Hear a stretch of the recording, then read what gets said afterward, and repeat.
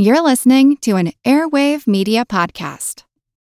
It's time for today's Lucky Land horoscope with Victoria Cash. Life's gotten mundane, so shake up the daily routine and be adventurous with a trip to Lucky Land. You know what they say, your chance to win starts with a spin. So go to LuckyLandSlots.com to play over 100 social casino-style games for free for your chance to redeem some serious prizes. Get lucky today at LuckyLandSlots.com. Available to players in the U.S., excluding Washington and Michigan. No purchase necessary. VGW Group. Void where prohibited by law. 18+. Terms and conditions apply. Get ready to geek out. The Wired Science Podcast explores all the latest and greatest in science. Everything from strange diseases and biological breakthroughs to interesting tech and mysteries in outer space. Listen to Wired Science today wherever you get your podcasts. That's Wired Science wherever you get your podcasts.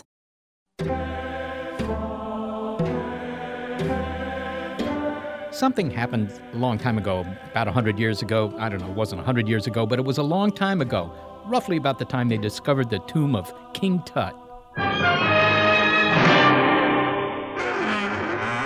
I say, what's this?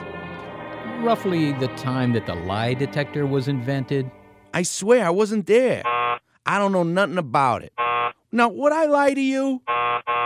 And the Charleston was taking off. It was about that time that imaginative minds fell in love with robots. Robots first appeared in fiction in a play called Rossum's Universal Robots. And that presented us with this idea of some sort of mechanical hominid, or maybe not a hominid, maybe a homunculus or, I don't know, whatever it was. This thing was similar to us, but it just wasn't flesh and blood. Rossum's Universal Robots, or RUR, was Czech writer Karl Čapek's play, and he gets credit for the word robot. However, it was actually his brother Joseph who came up with it. And so, Joe, I don't know what to call these beings, these artificial workers. How about lavori? Nah, too bookish. Then call them robots. From the Czech noun robota, meaning labor. So, same idea, really. Oh, and Karl Čapek did give his brother credit for coming up with that, but it was Karl's play that unleashed the idea of this mechanical force onto the world. And ever since robots began to appear in television and movies, we've had this idea that really useful, companionable robots were just coming down the pike. We'd soon have them as our friends, our enemies. I mean, they might even replace our pets, maybe our dogs, because movies had given us the impression that this was advanced technology that was nearby, it was coming, and robots would do all these nifty things. Now, tell me, what are your duties here on this planet? I clean your house. I drive your atomic car. I cook your meals. Oh. But in real life, they put together cars. So, robots in my daily life? Robots I can come home to? When are we actually going to get these things? Robots are absolutely coming. In fact, they're coming faster than we expect, and they're going to change society as we know it. I'll believe it when I see it, or hear it, as we will on Big Picture Science. I'm Seth Shostak. I'm Molly Bentley, and we heart robots.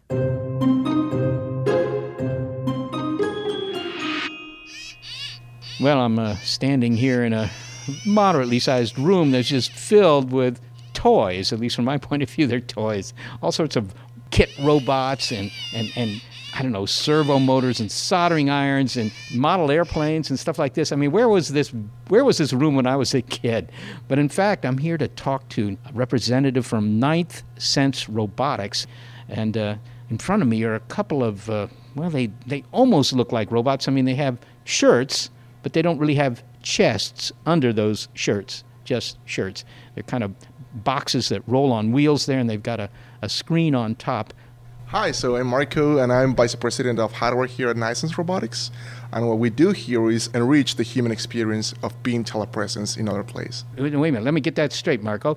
You've got some robots here that are going to allow me to be somewhere else? Yeah, exactly. So let's say, for example, you have a meeting in Chicago and you cannot be there, right? So what you do, you send a robot there, and you can virtually transport there, so you can do like a Skype conference. You put a tablet on the robot, and then you can move around. So let's say you're in the meeting room, and you can be moving around and watching people, watching a process there, and yeah. Well, Marco, this sounds a little bit to me like something I have on my smartphone. I have an iPhone, actually, and it has something called, I think it's called FaceTime, and allows me to talk to people and actually see whom I'm talking to. Now, what's the difference here? I mean, is it the fact that this is kind of a smartphone on wheels? What's the difference? Yeah, so the cool thing is, like, you can do that with FaceTime, for example, and you can put this iPad or for whatever it is in the robot, and then you can move. So that's the difference. You don't need the help for another person to be just moving around. The robot itself is going to move. So this is an open source robot, which is we're allowing people to be innovative and creative. So if you want to add arms, or if you want to add sensors, whatever you want to add. Okay, so this is kind of a basic robot that people who are kind of technically inclined could buy, and then they could make whatever kind of robot out of it they want. Can you give me a demo? Oh, sure. I can give you a demo. All right, well, let's do something. So yeah, we go here into a computer. Okay. We're walking across the lab here. There are, needless to say, at least a half a dozen computers here. One of them's actually turned on, and that's this one here. Okay. So now we just move the robot here. Okay, now on the screen are a bunch of, arrows, left, right, up, down kind of arrows, stop. I mean, it's kind of like, I don't know, a joystick, really, on a screen. He's pushing one of the arrows. He's moving, and now he's tilting his head up and down. I can look at you. It doesn't matter what height you are. Pretty obedient guy. If you told your dog to do that sort of thing, probably wouldn't. So exactly, you can move the head up and down. You can see whatever you want to see. Well, I'm sure Ninth Sense Robotics is following the most interesting applications. What's the most interesting application you've heard so far? So we did this in Colombia, actually, with these guys using, it's a restaurant, actually, and they have the robot there for getting feedback, right? So the CEO is back here in LA, and he's doing telepresence in the restaurants in Colombia. So he gets the feedback from each table in the restaurant. How was the food? How was the service? By doing these telepresence robots. It's a really nice application. Okay, now you're the vice president here. This is eventually a for-profit company. I mean, you're not just making these robots to amuse yourself, Marco. Eventually you want to see these things all over the place. Where do you see the market? So people want to buy these because they want to really go to places that they cannot go. For example, a museum, right? Where, let's say in a museum, you want to go to Louvre in Paris. So if we have those robots there, people can go and see the Mona Lisa, for example, right? Even if you're not there in Paris, in France. I can imagine the Louvre buys 100 of these things, and then, I can log in no matter where I am in the world and take a tour of the Louvre. But how do I keep myself from, smashing into the people that are actually visiting the Louvre? So, yeah, we have sensors. That's a cool thing. We have a laser rangefinder on the robot. So that actually senses how far objects are, right? So you know how far from people are going to be. Like, you don't want to crash, right, with people. You don't want to crash with other robots. So we have this laser rangefinder on the robot, so you avoid obstacles and you don't crash with the people. I can imagine, millions of these things around. There are all sorts of places I'd like to go. I'd like to go to Machu Picchu, although that particular robot doesn't look like he could roll around the terrain of Machu Picchu. But I would like to go to places like that. And if I could do that with my own navigatable telepresence, I'm beginning to get into this. This sounds like something that would be a lot of fun. Yeah, exactly. Well, Marco, thank you very much for showing this to me. And the next time I see you, who knows, it might be via telepresence. Yeah, sure. Thank you very much for the interview. Yeah, thank you. Well, I'm going to say goodbye to Marco here at the Innovation Lab and go back to my face-to-face interfaces with people. But, that seems so limiting now. Marco Mascaro, by the way, is Vice President of Hardware at Ninth Sense Robotics. Okay, so the telerobot that you met, Seth, it is a robot, but it's also a bunch of electronic hardware and computer software, and we interact with that a lot in our lives. So when does a jumble of electric circuitry qualify as a robot? This is Ilan Roberge. I'm a professor of robotics at Carnegie Mellon University, and I'm director of the CREATE lab that does community robotics here. Ilan, before we go much farther into the program, we need to define what a robot is. And maybe you can help me out with that. Could you answer a few questions about that? Sure thing. All right, I'm going to name a few objects, and you just sort of tell me whether you think it qualifies as a robot, whether it ought to get a little brass tag that says robot or not, and why. My automated garage door opener, is that a robot? No, not a robot, because it only responds to your one button press, and it's deadly dull. You can't have a conversation with it. Well, you can, but it never responds. All right. Well, what about that telepresence device that I saw at Ninth Sense at NASA Ames Research Center? Is that a robot?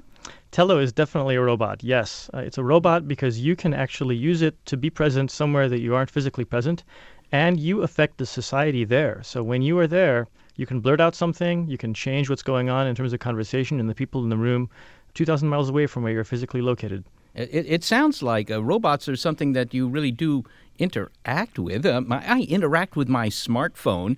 Is it a robot? I think so. In fact, smartphones are becoming ever more robotic. The fact that you can converse with Siri, for instance, that interaction, the fact that you can have an unexpected interaction with it and it can actually help you through your life, that starts to make it more and more of a robot and less of an appliance. Military drones. Definitely robots. The thing about military drones is they're just like Tello, except they can explode. Okay, so if you had, just a few sentences to define what a robot is, right, what would you say? I would say the single most important thing about robots and what makes them special is that they're something that glues the physical and the digital worlds together. We have a lot of appliances, a lot of physical things like a toaster or a car. And on the other side, we have our internet world. We have the ability to have a Facebook account and to do searches in Google online. Robots are interesting because they connect the digital world to the physical world.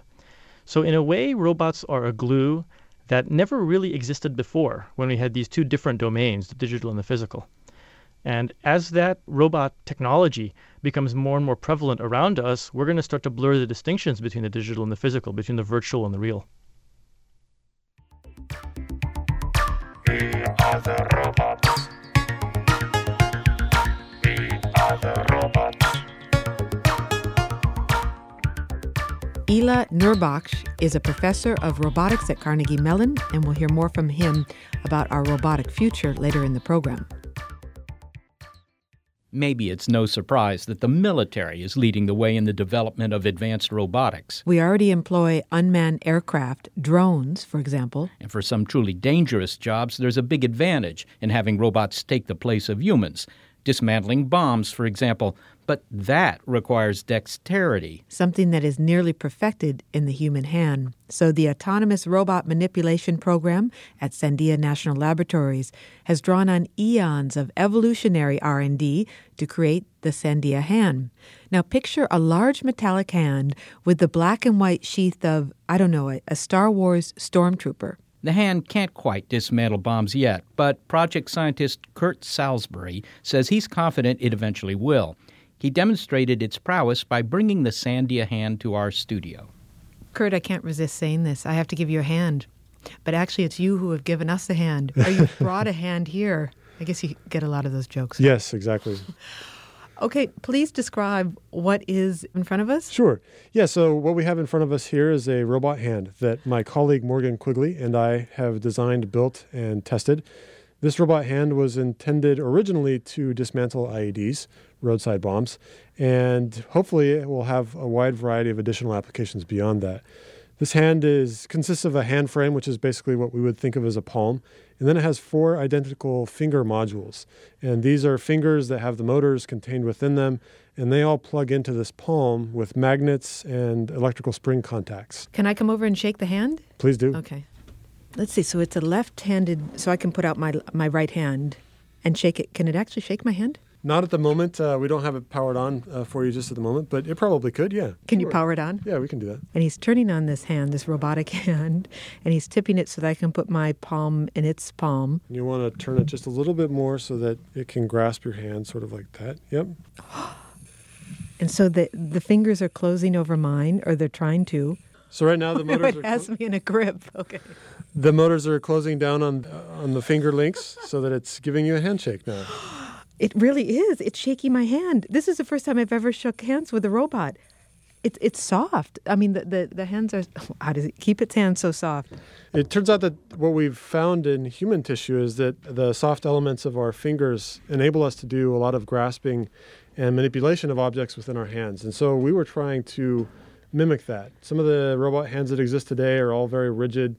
Here, what we did is we used a bunch of silicone material in order to have a big, thick, and soft tissue that coats the contact points of the hands. How do the fingers work? Can you describe that design? There's motors that sit within the finger modules themselves at the base of the fingers.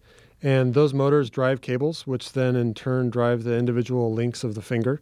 And so as you put your hand in the hand of the robot hand, what we did is we turned on those motors, and that caused the finger links to close down on your hand. And what are some of the tasks that you want this hand to do? It was developed by DARPA, which is the Defense Advanced Research Projects Agency. The original motivation was to dismantle IEDs. Typically what we do today is we go in and we disrupt the IEDs, which means we detonate them. The problem with that is that we don't get a lot of information about the IED. If we can go in and actually dismantle that IED, then it will give us some information about where individual piece parts came from, what countries they came from, and will help us in our political discussion with those countries about why or why not they should not be supporting these roadside bombs. So is there anything, Kurt, the hand can do for us right now? I mean, it's already shook my hand. I'm impressed with that. Oh, it is doing something. Oh, you grabbed a flashlight. Yeah, so right now it's grabbing a flashlight. Go ahead and open the grip a little bit, and go ahead and close it again. And so what we're showing here is that it's able to close the grasp on this flashlight and then actuate the light. And go ahead and so it's holding the flashlight right now.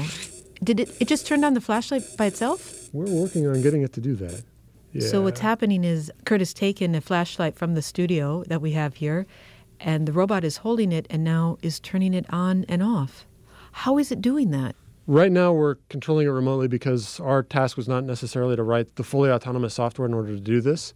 The goal, though, is at the end of the day, the teams that are working on the autonomous software will put their software on our robot hand and enable the robot hand to do these tasks autonomously. Now, the fingers come off, I understand. Can you take a finger off? Now it feels like it would be hurting the hand because it shook my hand. It felt so friendly, and now you're going to pull the finger off. So each of these fingers are attached with a magnet. There's a couple of very strong neodymium magnets here that connect into some steel strips that sit in the palm itself.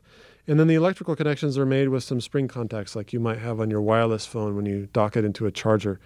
And so Can I try putting it back on? Yes, please. Okay, so you pulled the finger off here. So this is the ring finger has no ring on it. So this robot is single currently. Okay, so I'm going to stick the finger back in, and it just snaps right back into place. Now, why do this? Why have fingers that you can take off? It's a good question. It enables us to have a wide variety of different hand concepts that still enable the technology to be used. So here we have individual finger modules, and so we can make a palm that has 3 finger docks or 5 finger docks or 10 finger docks. My dream would be to someday make this into a centipede where we use these fingers instead as legs instead of as fingers. There are other reasons, though. One of the reasons is that if you get into an environment where you accidentally run the hand into some wall or it gets hit by a hammer or something like that, then the fingers fall off and can be reset rather than breaking the fingers themselves. Do you spend a lot of time with robots? I do. I love robots. It's something that I've dreamed about doing ever since I was a little kid. And ever since I watched the Transformers series cartoon on TV, I've been hooked. Why? Why do you love robots? That's a good question. I think just the mechanical and electrical magic, as well as computer science magic that all has to happen to get this mechanical widget to not only do something interesting, but to kind of bring it to life so that it actually moves around. What I wanted to do is bring all of my mechanical designs to life. And doing that is very much in the field of robotics. So, Kurt, how close are we to creating a whole robot that's based on the human design? You have a very impressive hand there. All you need is another one, some legs, a torso, a head. How close are we? It's an excellent question. It turns out that there's a program being funded right now, also by DARPA, to pursue the rest of the robot. And as a part of that, there is a group that has built such a system already. And there will be a part of this program that will be putting software on this existing system that has a leg, 2 legs, a torso, 2 arms, a head. And then they will be testing out their software and seeing what they can get this fully humanoid robot to do. Kurt Salisbury, thank you so much for being with us. Thank you. And thank you to the hand. And can the hand wave goodbye, perhaps? The hand can wave goodbye. Okay. Hey, it's giving me a 3-fingered wave goodbye. All right, terrific. Kurt Salisbury is a mechanical engineer at Sandia National Laboratory. Well, advanced robotics is more than just a hand in the door. Get ready for robots indistinguishable from humans. We Heart Robots on Big Picture Science. Introducing Wondersuite from Bluehost.com, the tool that makes WordPress wonderful for everyone. Website creation is hard, but now with Bluehost, you can answer a few simple questions about your business and goals, and the Wondersuite tools will automatically lay out your WordPress website or store in minutes. Seriously. From there, you can customize your design, pick your brand colors, and add blocks. No custom theme or coding required. You'll get content suggestions that you can keep or revise, and with Yoast SEO built in, we automatically help you get found in search engines. From step-by-step guidance to suggested plugins to an AI-powered help bot, our built-in tools make WordPress wonderful for everyone. Whether you're a beginner or a pro, you can join over 2 million Bluehost users. Go to bluehost.com/wondersuite. That's bluehost.com/wondersuite.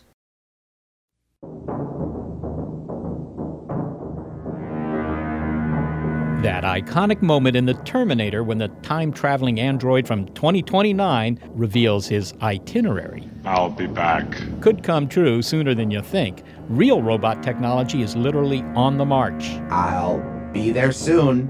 I just have to work out a few kinks first, but get ready.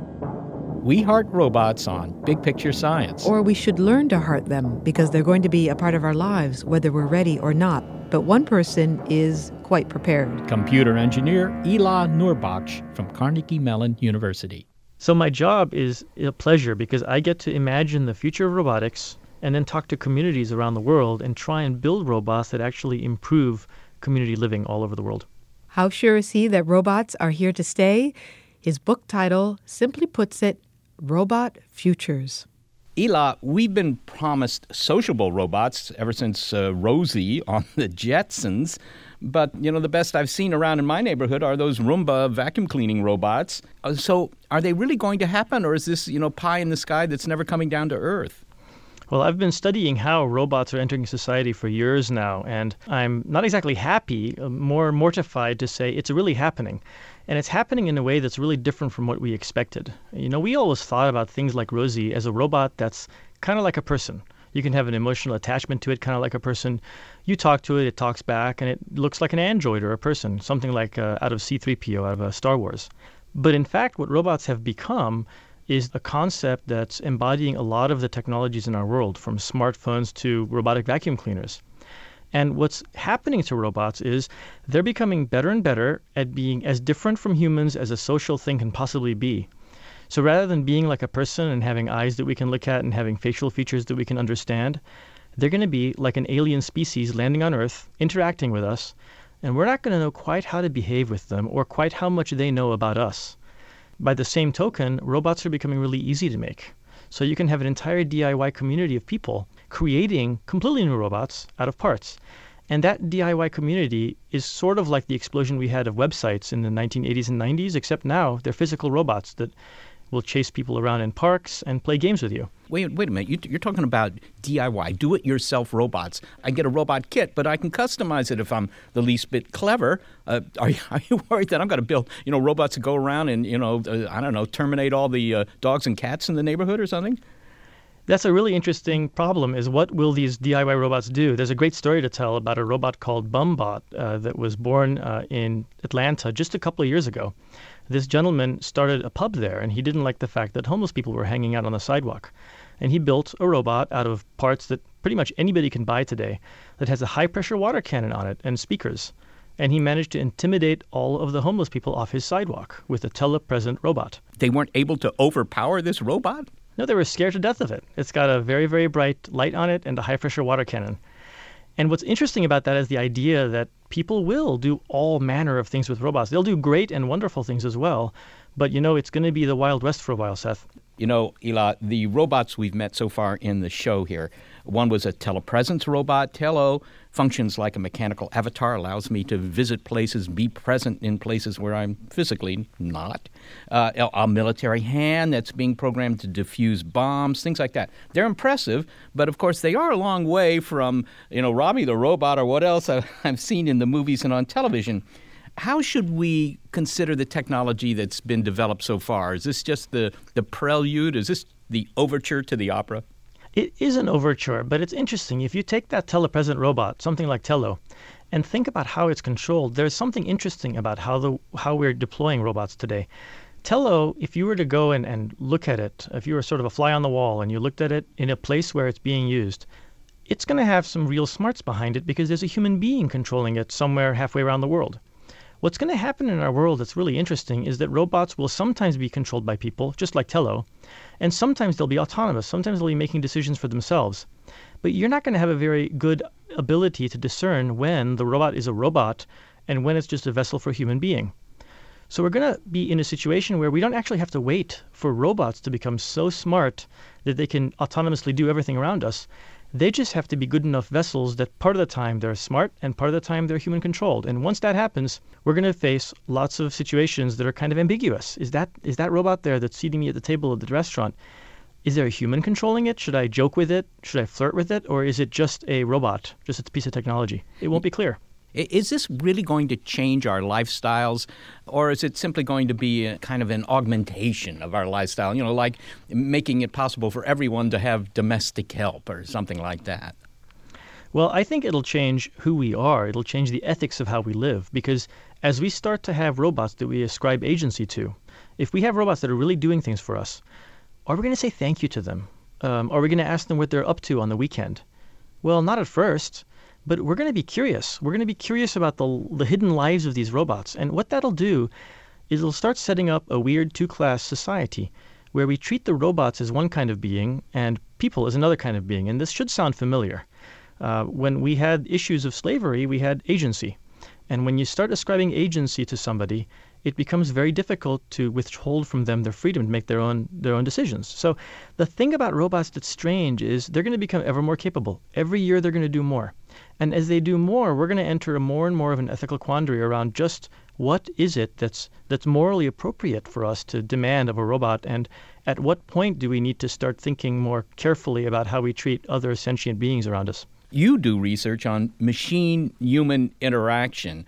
So is there something about either robot behavior or its appearance or its manner or something that's essential if we want to view them as, if not an equal partner, at least a valued partner? Or do they just need big eyes or a reassuring manner about them? I mean, what is the essential of robot behavior that you think makes them better for interacting with humans?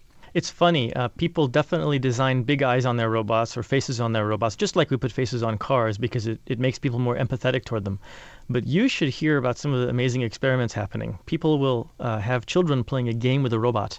In the middle of the game, the psychologist will take the robot and shove it into the closet and close the door. As the robot yells, no, I'm in the middle of a game. I'm afraid of the dark. Please don't lock me in the closet. And they observe the children to see what psychological effect it has on children. Another absurd, really interesting experiment is they have children and adults use a robot, and then they say, okay, well, this robot's not working well enough. Take this hammer and kill it.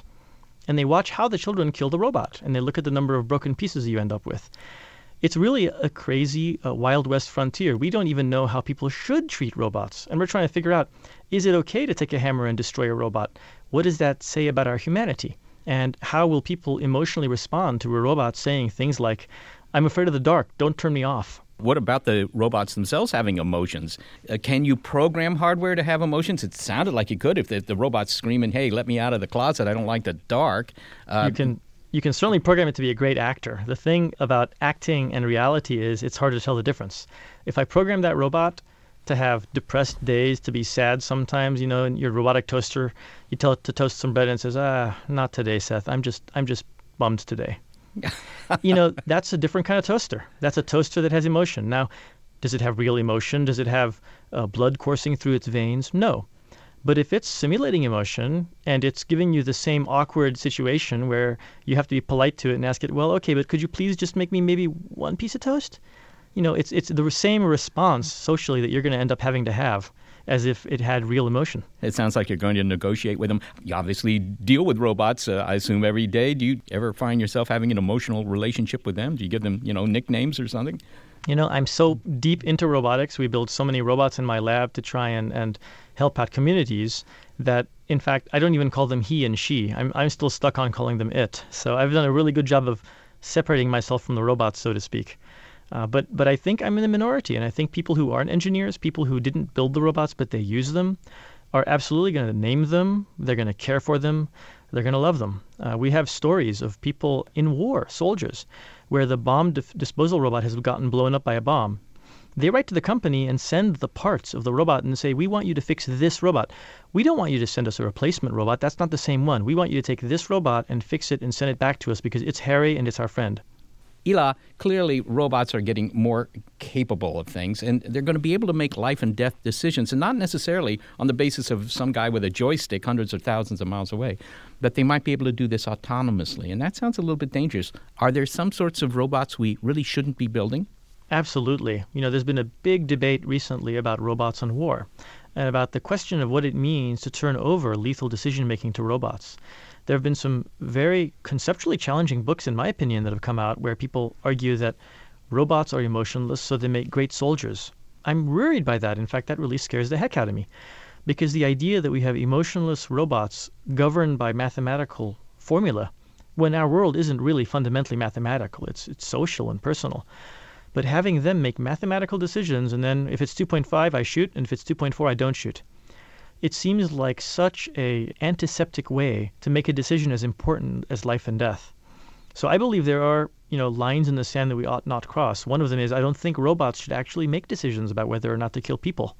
I think people should be, so to speak, above that kind of decision-making on the robot's part. Well, finally, Ila, I'm just sort of curious. Do you have any robots at home? That's a great question. The only kind of robots I have at home are the ones that my children build out of craft materials. My firm belief is that the best kind of robots are creative robots that help us inspire our imagination. And so, believe it or not, I actually vacuum the floor manually, I mop the floor manually, and I make dinner with my hands. But we use robots to be creative, just like we use things like pottery to be creative. Ila Noorbakhsh, thank you so much for talking to me and proving that you're not a robot yourself. It's a pleasure to be on your show, Seth. Ila Noorbakhsh is professor of robotics at Carnegie Mellon University and the author of Robot Futures. And he made a strong case for a future chock-a-block with robots. Our world may not whirl and buzz with automatons yet, but then again, sometimes the future arrives by stealth. We redesign systems so that they're just a little more responsive to human needs. We make concessions here and there to automation, and in the process, our reliance on machines grows.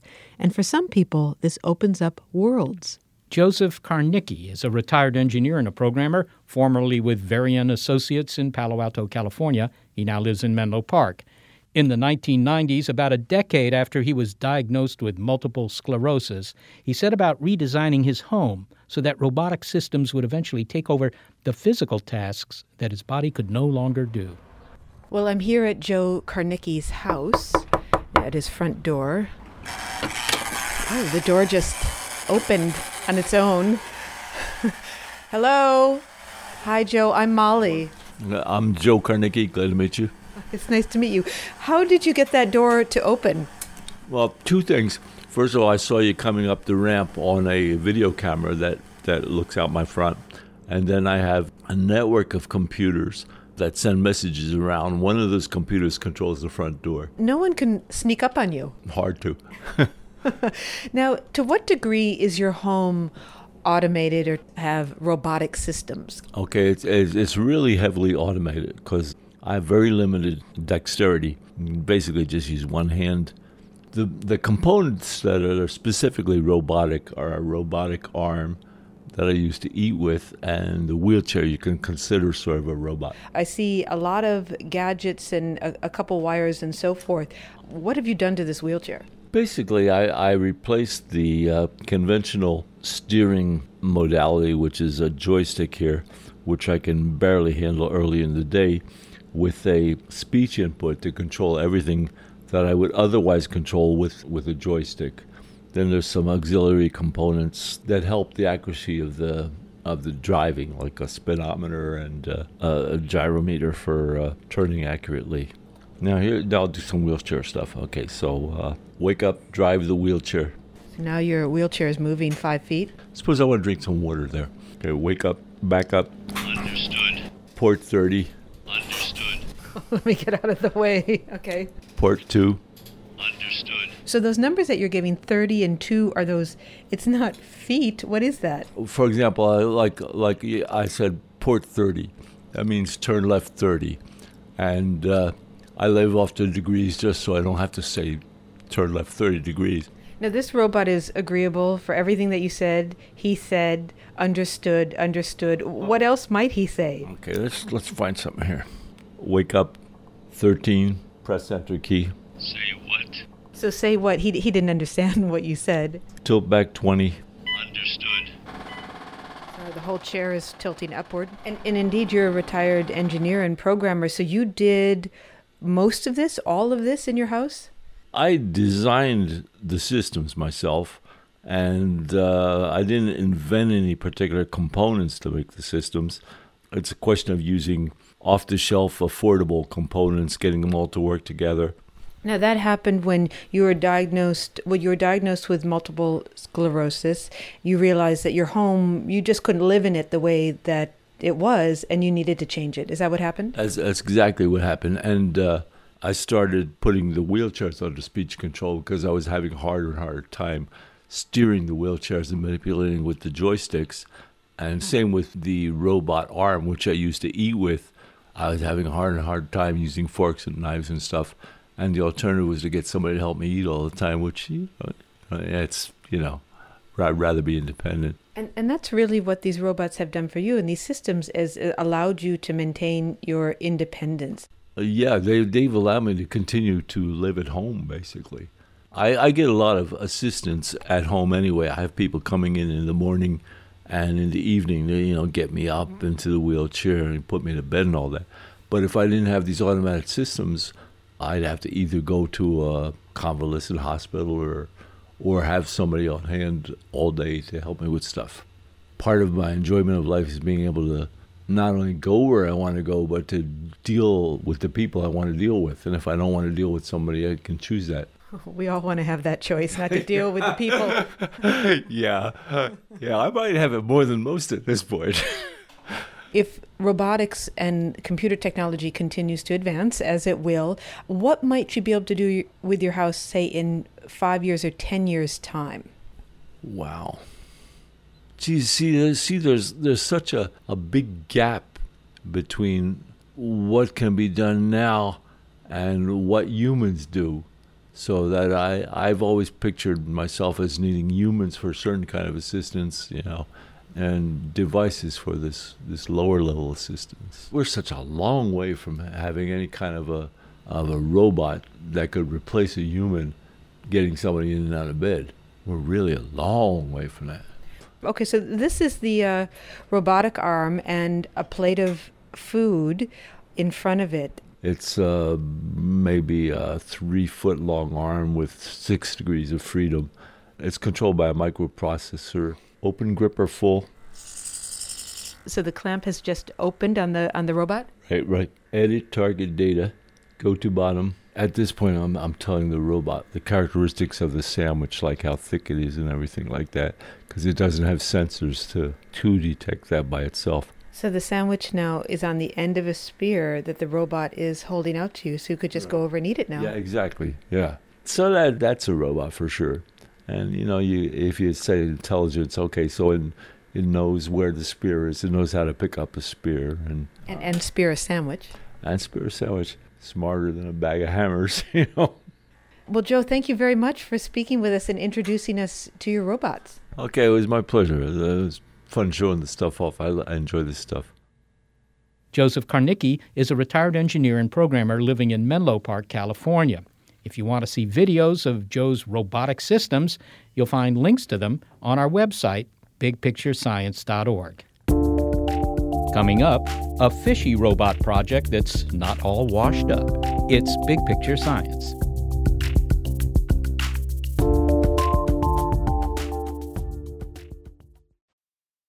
From the latest in artificial intelligence to new apps and business upgrades, the tech industry is always changing and growing.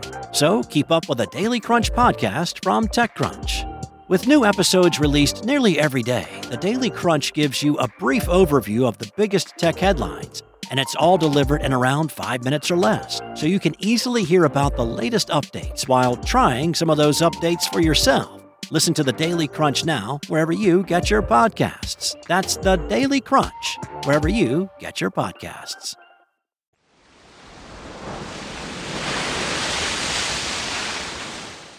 A long time ago, a really long time ago, on the order of 360 million years, our slimy relatives first hoisted themselves out of the salt water and onto the land. It was one small flip-flop for an amphibian, but one giant step for animal kind. Because when that fish amphibian got its footing, it started the evolutionary path to land animals, to mammals, and eventually to humans. Everyone, I have arrived. And you're late. Soup's getting cold. Oh, sorry. But wait, before we go bipedal, let's revert a bit to those fins, because there's something fishy about human evolution. Our ancestral time as fish provided the basis for our physiology today. And to study this, Professor of Biology and Cognitive Science John Long combines the biology of our earliest ancestors with, as we've been hearing, our eventual replacements. Only he's not interested in robot overlords, but in what biorobots can teach us about biological design. If you visit his laboratory, you'll see tanks of fish, but not the scaly kind that most aquariums hold. John Long is author of Darwin's Devices, What Evolving Robots Can Teach Us About the History of Life and the Future of Technology. John, you build robotic fish. Why is this? Are you planning to use them to attack enemy submarines or something? I told you please to not reveal our secret plans, but now that you have, I'll have to deny culpability and tell you something else entirely different. What we do with our robotic fish is to build a new kind of tool for biologists. So we build biorobots to study animals. We also evolve those biorobots and then call them evolvobots in order to study the process of evolution.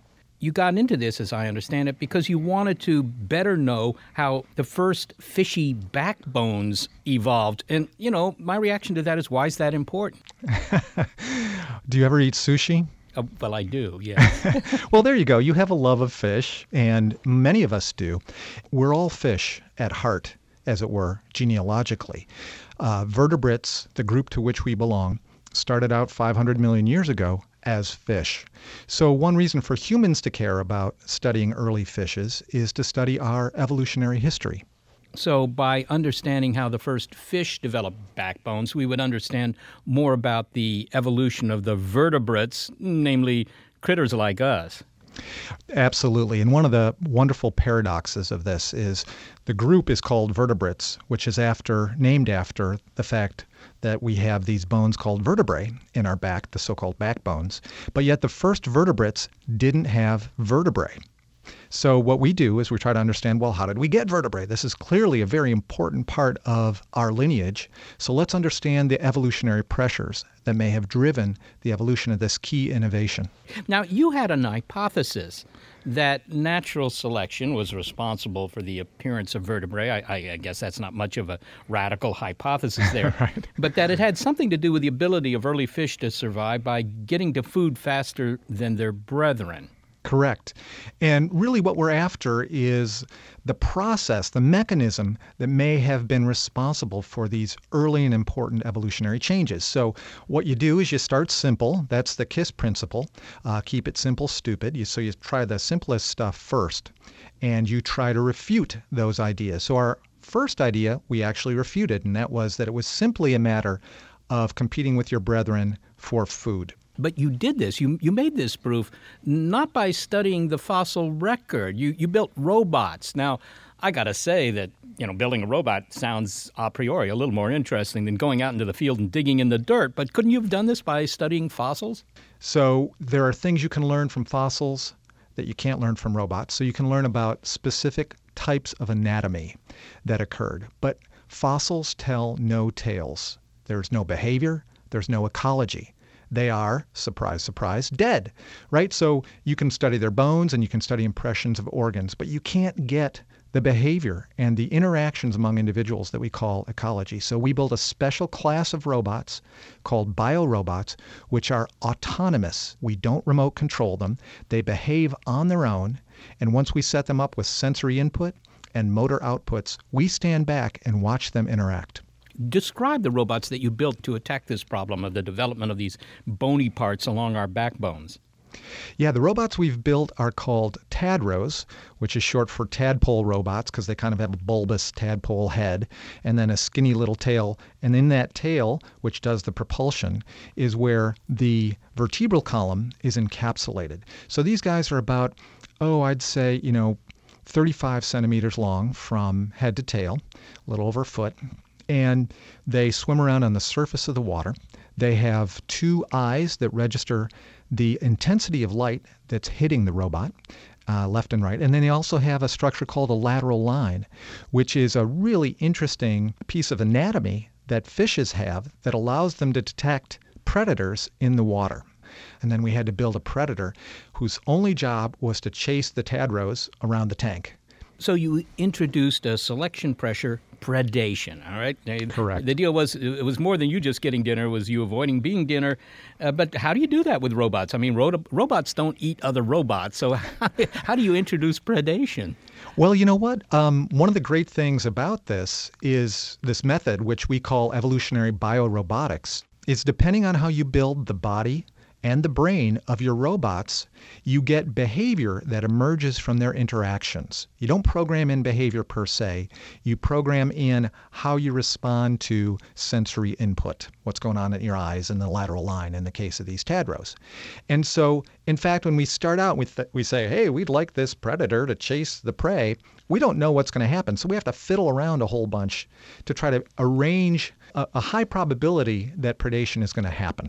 And so in terms of the electronics that goes into this, in order for the predator to detect the prey, it turns out what we actually have to do is help the predator a lot. We have to put a little beacon on the prey that says, here I am, come to me, eat me. And so the predator can detect that. Okay, so the predators, I understand, they have some sort of equivalent of radar, although I don't think it's radar in the water, but whatever it is. All right, so they can find the prey, they chase it, and the prey, of course, well, they don't get gobbled up, but they do something, they have some sort of behavior that you can mark as, I don't know, a reaction to this. Do they just sort of swim away and that keeps them from food? And so in the end, I don't know, some sort of optimized predator-prey relationship may develop here? Well, you've used a really important word, and that is optimized. Evolution doesn't optimize. It suffices. It just gives the best result at that time and place depending on the genetic variation that's in your population. So we build a population of these prey robots. They're variable for the characters that we're interested in, the number of vertebrae, for example. We actually also evolve the sensitivity of the lateral line and the shape of the tail. So the population varies in this regard because if there's no variation, if there aren't choices on the menu, if all you can do is order a hamburger, right, you can never evolve other types of menu food, sorry to extend a stupid metaphor. But if you're evolving, you need variation in there. And so the selection pressures, which include the predator, but are not limited to that predator, is kind of a evolutionary Olympics. So if you can imagine, there's an unseen judge that is judging the behavior of the prey robots, and all of them together, you pick winners every generation. And so in our case, we had a population size in the TADRO 4 world of 6 robots, and we allowed the top 3 to breed, that is, to mutate and recombine their genome to make the instructions for the next generation. I'm still not getting the mechanics of this because, of course, I assume robots do not have sex, or if they're doing it, I hope they're doing it when you're not watching. But, so how do you mutate these things? Do you build new sets of robots based on the characteristics of the ones that were most successful at getting food or whatever it was, whatever metric you were using? Yeah, that's exactly right. And let's go back to sex just for a moment because everybody likes to talk about it. And you're right, it's totally uninteresting for us because these robots actually don't have sex in front of us. They do this in software with zeros and ones. It's all in binary code. So really the life cycle of our robots, our evolving robots, includes a software component, which an engineer would call a genetic algorithm, and it includes the hardware component of the actually physically embodied robot out in front of us. Let me ask you this, John. What's the bottom line in terms of the evolution of our vertebral columns, all those little backbones that give us so much trouble as we get older? I mean, what did you learn? How did the first fish develop this? What was it that forced them into developing vertebrae? What we know for sure in terms of refuting a hypothesis, right, proving ourselves wrong, is it wasn't as simple as just finding food. It's when you toss in that predator that suddenly the selection pressure is much stronger. So it looks like selection for enhanced feeding and fleeing and rewarding behaviors where you are swimming faster, higher accelerations, you're more sensitive to predators in your environment, and yet when you get to the food, you hang around there. There's some trade-offs in there. That looks like a reasonable hypothesis for what may have driven that early evolution of vertebrae. Now, I want to say we'll never know for sure, right? So all we can do is circumscribe the plausible. We can say, you know what, this idea is more likely than some other idea. But we can't know for sure, and that's the bane of any historical science. John Long, thank you so much for talking with me. You're welcome, Seth, and thank you for having me on the show.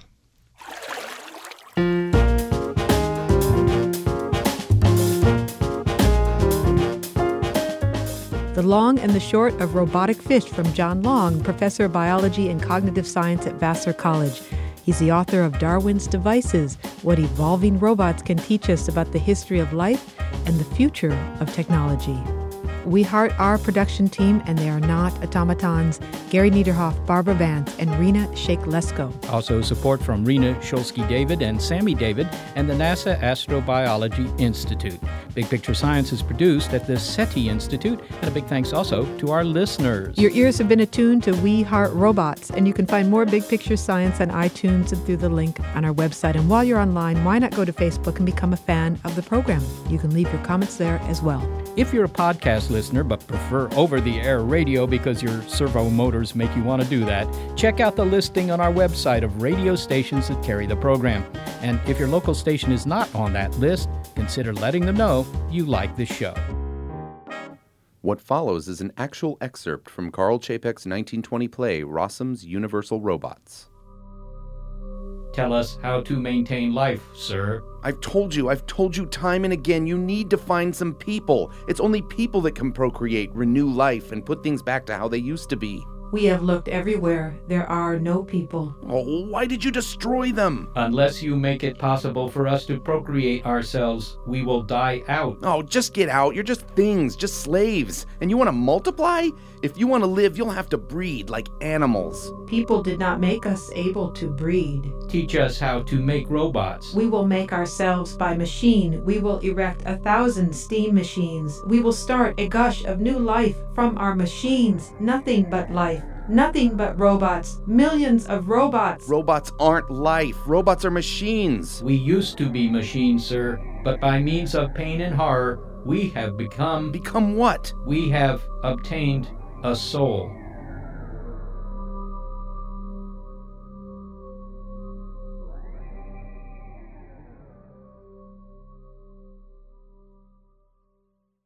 Hey guys, it is Ryan. I'm not sure if you know this about me, but I'm a bit of a fun fanatic when I can. I like to work, but I like fun too. It's a thing. And now the truth is out there. I can tell you about my favorite place to have fun. Chumba Casino. They have hundreds of social casino style games to choose from with new games released each week. You can play for free anytime, anywhere. And each day brings a new chance to collect daily bonuses. So join me in the fun. Sign up now at ChumbaCasino.com. No purchase necessary. VGW Group. Void where prohibited by law. See terms and conditions. 18+.